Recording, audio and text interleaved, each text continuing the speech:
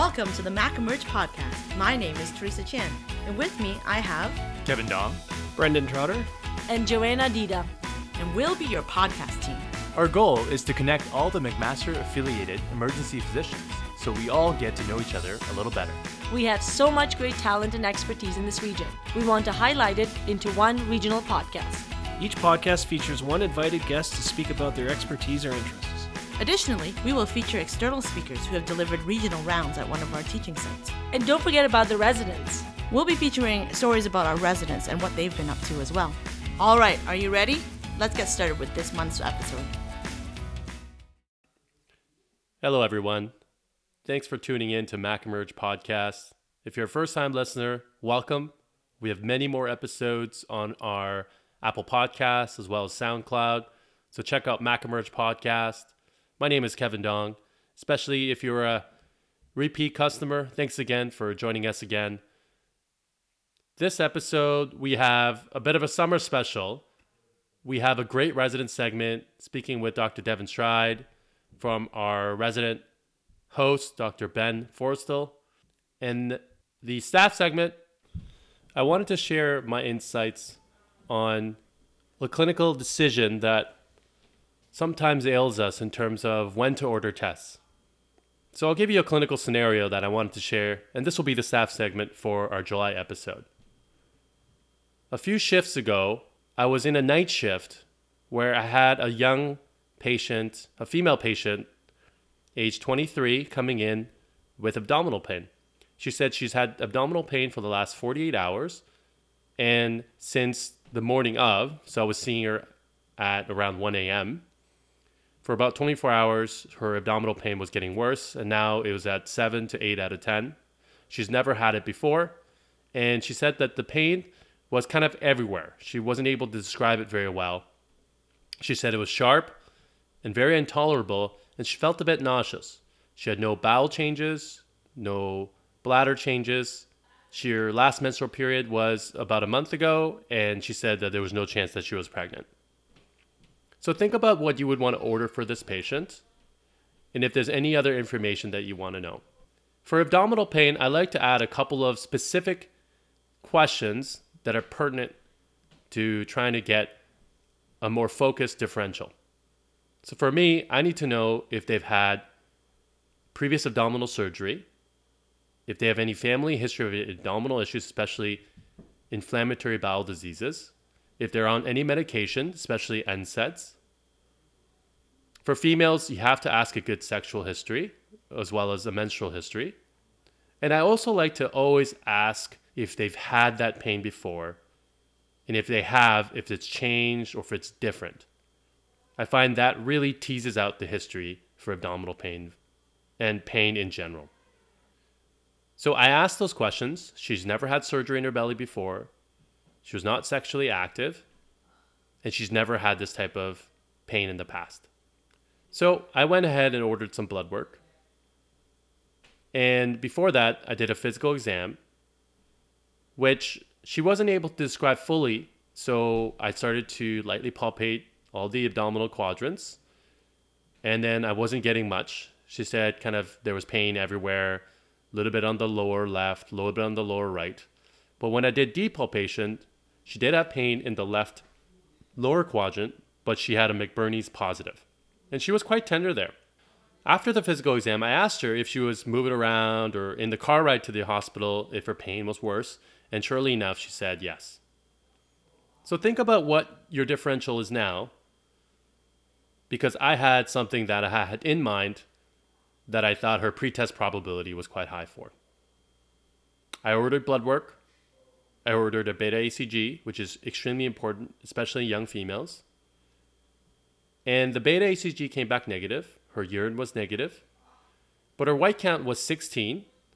And I added a CRP, which was elevated in 70s. So, at this point, think about what your differential is and what investigation you need to order. So for a young 23-year-old female with McBurney's positive, beta negative, with an inflammatory marker that's elevated, I thought I needed to rule out appendicitis. Her risk factor for ovarian torsion was low, but but that's something also that you should always be thinking about in young patients, especially females, obviously. In males, think about testicular torsion. And in fact, sometimes testicular torsion, the pain is not necessarily in the testicle, but sometimes it could be abdomen, back, just because of the origin of where the testicles come from. For her, I wanted to get an ultrasound. The issue is, and this may be true in many other facilities around the country, is that ultrasound is not always available 24 hours.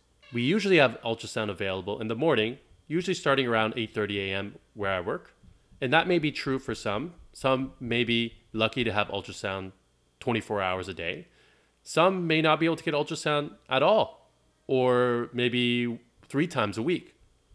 For her, however, I thought the pretest probably was really high, and I thought that the probability of the ultrasound being high was high enough that I think that this person would warrant a call in from the ultrasound techs to come in to get an ultrasound to rule out appendicitis.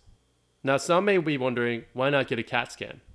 Well, even though the radiation risk for one CT with contrast is not overly high, if there is a better modality that may reduce the risk of radiation, especially for a young female who is fertile, why provide subpar care in terms of investigations? Especially at a tertiary center where I work, I think that providing ultrasound for a patient like this would be the optimal care and the optimal plan for this type of patient. However, sometimes this is difficult. In all practical sense, sometimes it's hard trying to convince our radiologists and our ultrasound techs who are burnt out, who are stretched thin, who are going through rotations without much help or without much backup, asking them to come in at 1 or 2 a.m. in the morning to get ultrasound. Sometimes we feel hesitant to ask for those requests, being afraid that they may say no and that we're kind of stuck in between. And that is sometimes the issue with emergency medicine. And sometimes it's a difficult thing where we're the primary care physicians asking for our consultants to help at different and odd hours in the night. However, I think we need to do a little bit of a paradigm shift. At the end of the day, our job is to take care of our patients. And our job is to take care of our patients with the best of our abilities. And if we have the opportunity to get ultrasound, even at 1 a.m. in the morning, especially for a patient like this, I think that we should not be afraid to get the best modality and the best investigation for our patients. And so I called our radiology resident, and he was actually quite pleasant, and he agreed, and we got the ultrasound. And sure enough, a few hours later, the ultrasound was positive for appendicitis, and general surgery was very happy to accept at 4 a.m. The moral of the story, or the ultimate goal of this clinical story, isn't that appendicitis is a sexy topic or something that is such a cool clinical picture that someone would want to listen to a podcast and say, "Ooh, I don't know what that is." But it's about the clinical decision. It's about the process of when sometimes it's difficult to get a modality or there's limited resources. What do we need to do to make sure that we provide the best care for our patients? Sometimes it may be waking up a consultant who is also burnt out and has had multiple calls for similar things. Sometimes it's our hesitation because we're afraid of the response that we may get from our consultants. But at the end of the day, it's all about the patient care. It's all about providing the best care and access for our patients with the best of our abilities. And I think this is our job as primary care physicians, but also to work with our consultants to achieve our end goal, which is exactly that. And in this story, we were able to provide the best care, and this patient was able to get what she needed in terms of taking care of her appendicitis and her ailments. So I hope that was helpful. That's a little quick story, a quick experience that I had, and obviously something that I teach my residents in terms of when to call, because I find a lot of our learners have difficulty speaking with their consultants. And I don't think that's just our learners. I think that goes all the way up to the top with our staff physicians. And like I said, at the end of the day, we have to think about our patients. We have to think about providing the best care that we have in the resources that we have available in our shop.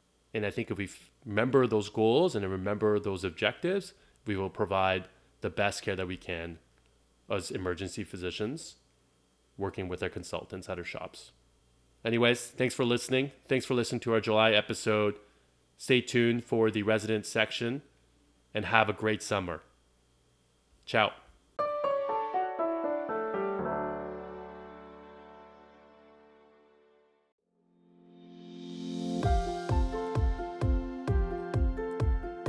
Welcome to Residence Corner, where you will learn about some of the awesome work that our McMaster Emerge residents have been up to. Hello, everyone. Welcome back to Residence Corner, the MacEmerge podcast. I'm Ben, and I'm here today with one of my excellent co-residents in the PGY2, soon-to-be PGY3 cohort, Dr. Devin Stride. Devin, welcome to the podcast. Thanks so much for having me. So I'm really excited to be talking with Devin today about her experience on a recent clinical elective up in the Northwest Territories in Yellowknife. Devin has told me many stories about her time up there, and I'm really excited for her to share her insights from her month in Yellowknife. So, Devin, when I was planning clinical electives for PGY2 and Emerge, I thought, how can I stay close to home? Is there a way I can commute to my elective? I went to St. Catharines. You chose Yellowknife. How did that happen?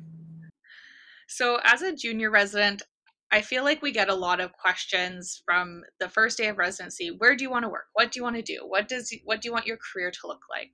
And I really didn't have many ideas. So in my PGY2 year, I tried to obtain electives that gave me a good understanding of different aspects of Emerge. So I did a community elective in a smaller community site, a community elective in a larger community site, and then I wanted to go somewhere that was more rural, had less resources, and showed me a little bit more about what a smaller Emerge would look like.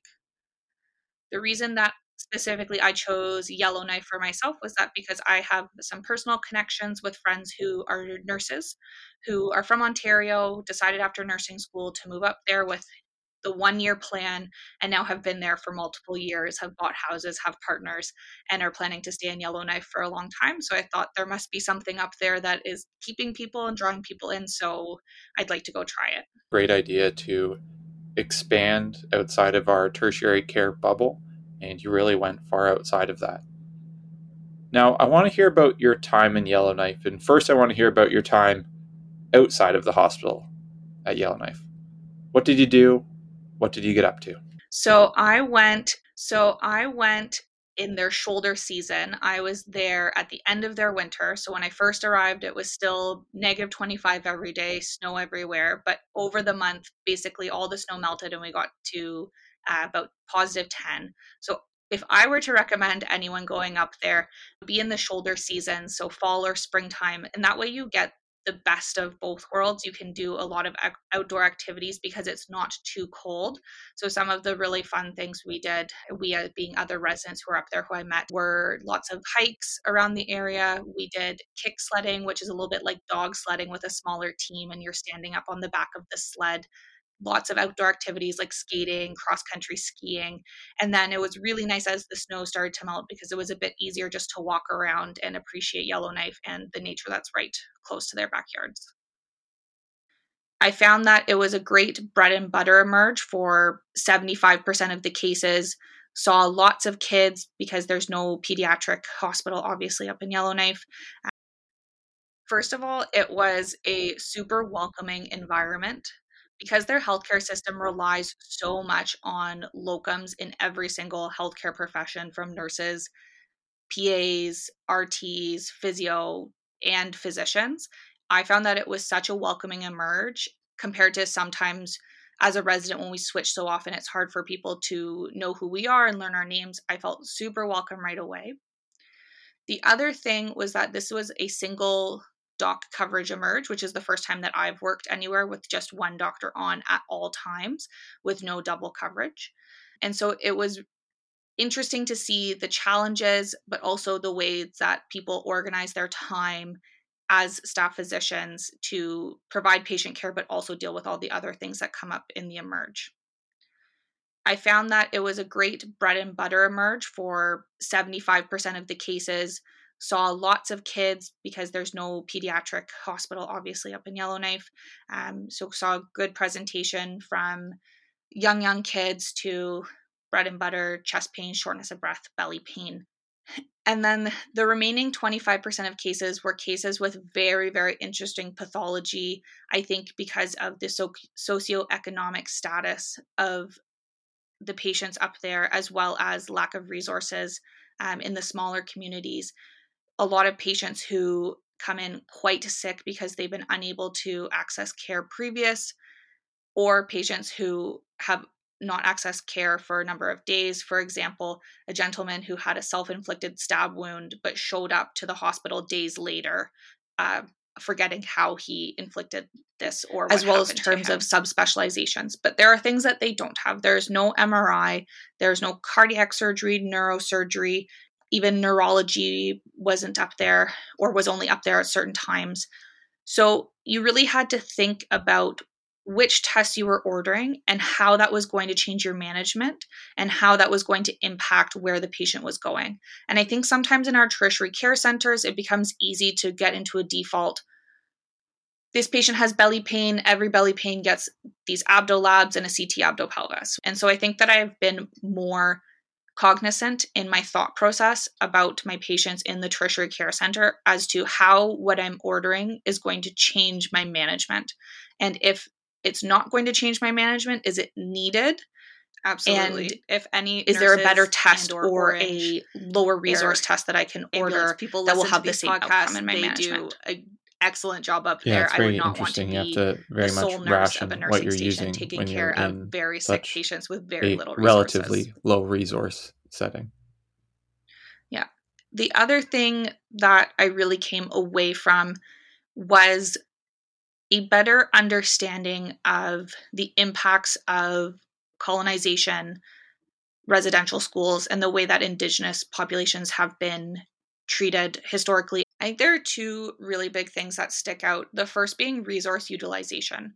So Yellowknife does have quite a bit of resources itself, imaging, as well as terms of subspecializations. But there are things that they don't have. There's no MRI, there's no cardiac surgery, neurosurgery, even neurology wasn't up there, or was only up there at certain times. So you really had to think about which tests you were ordering and how that was going to change your management and how that was going to impact where the patient was going. And I think sometimes in our tertiary care centers, it becomes easy to get into a default. This patient has belly pain. Every belly pain gets these abdo labs and a CT abdo-pelvis. And so I think that I've been more cognizant in my thought process about my patients in the tertiary care center as to how what I'm ordering is going to change my management. And if it's not going to change my management, is it needed? And is there a better test or a lower resource test that I can order that will have the same outcome in my management? But obviously we see everyone in the emerge. And so just recognizing the immense amount of trauma that has happened or may have happened to our patients and the impacts. The other thing that I really came away from was a better understanding of the impacts of colonization, residential schools, and the way that Indigenous populations have been treated historically and currently by our country. And I think as a white person going to a majority Indigenous community, it was really important to me to think about how I was impacting this community by being there and trying to impact it in the most positive way.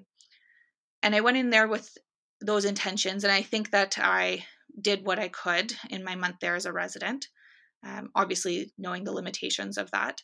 But what I was surprised by, or something that really changed my view on medicine is just being immersed in the amount of pain and trauma and suffering that continues to happen and is an impact of what has happened to our Indigenous populations.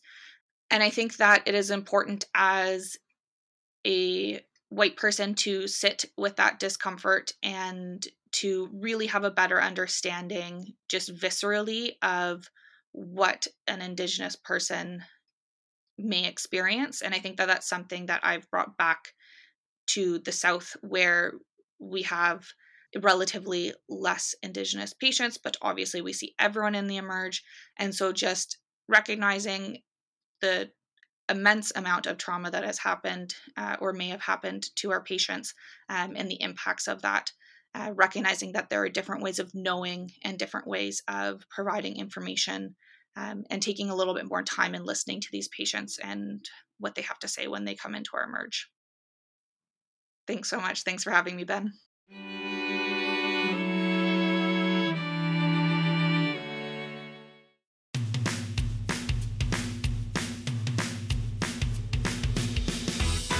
Thank you for tuning in to this episode of the Mac Emerge podcast. We hope that this brings you new information and helps you up your game so you can deliver better patient care to our region. Remember, we are always looking for new talent and expertise to feature in our podcast. So if you're interested, please feel free to contact us at our email at macemergepodcast@gmail.com. We're also looking to improve your experience, so please submit your feedback as well. Again, thanks for listening. Let's all stay connected. Mac Emerge out!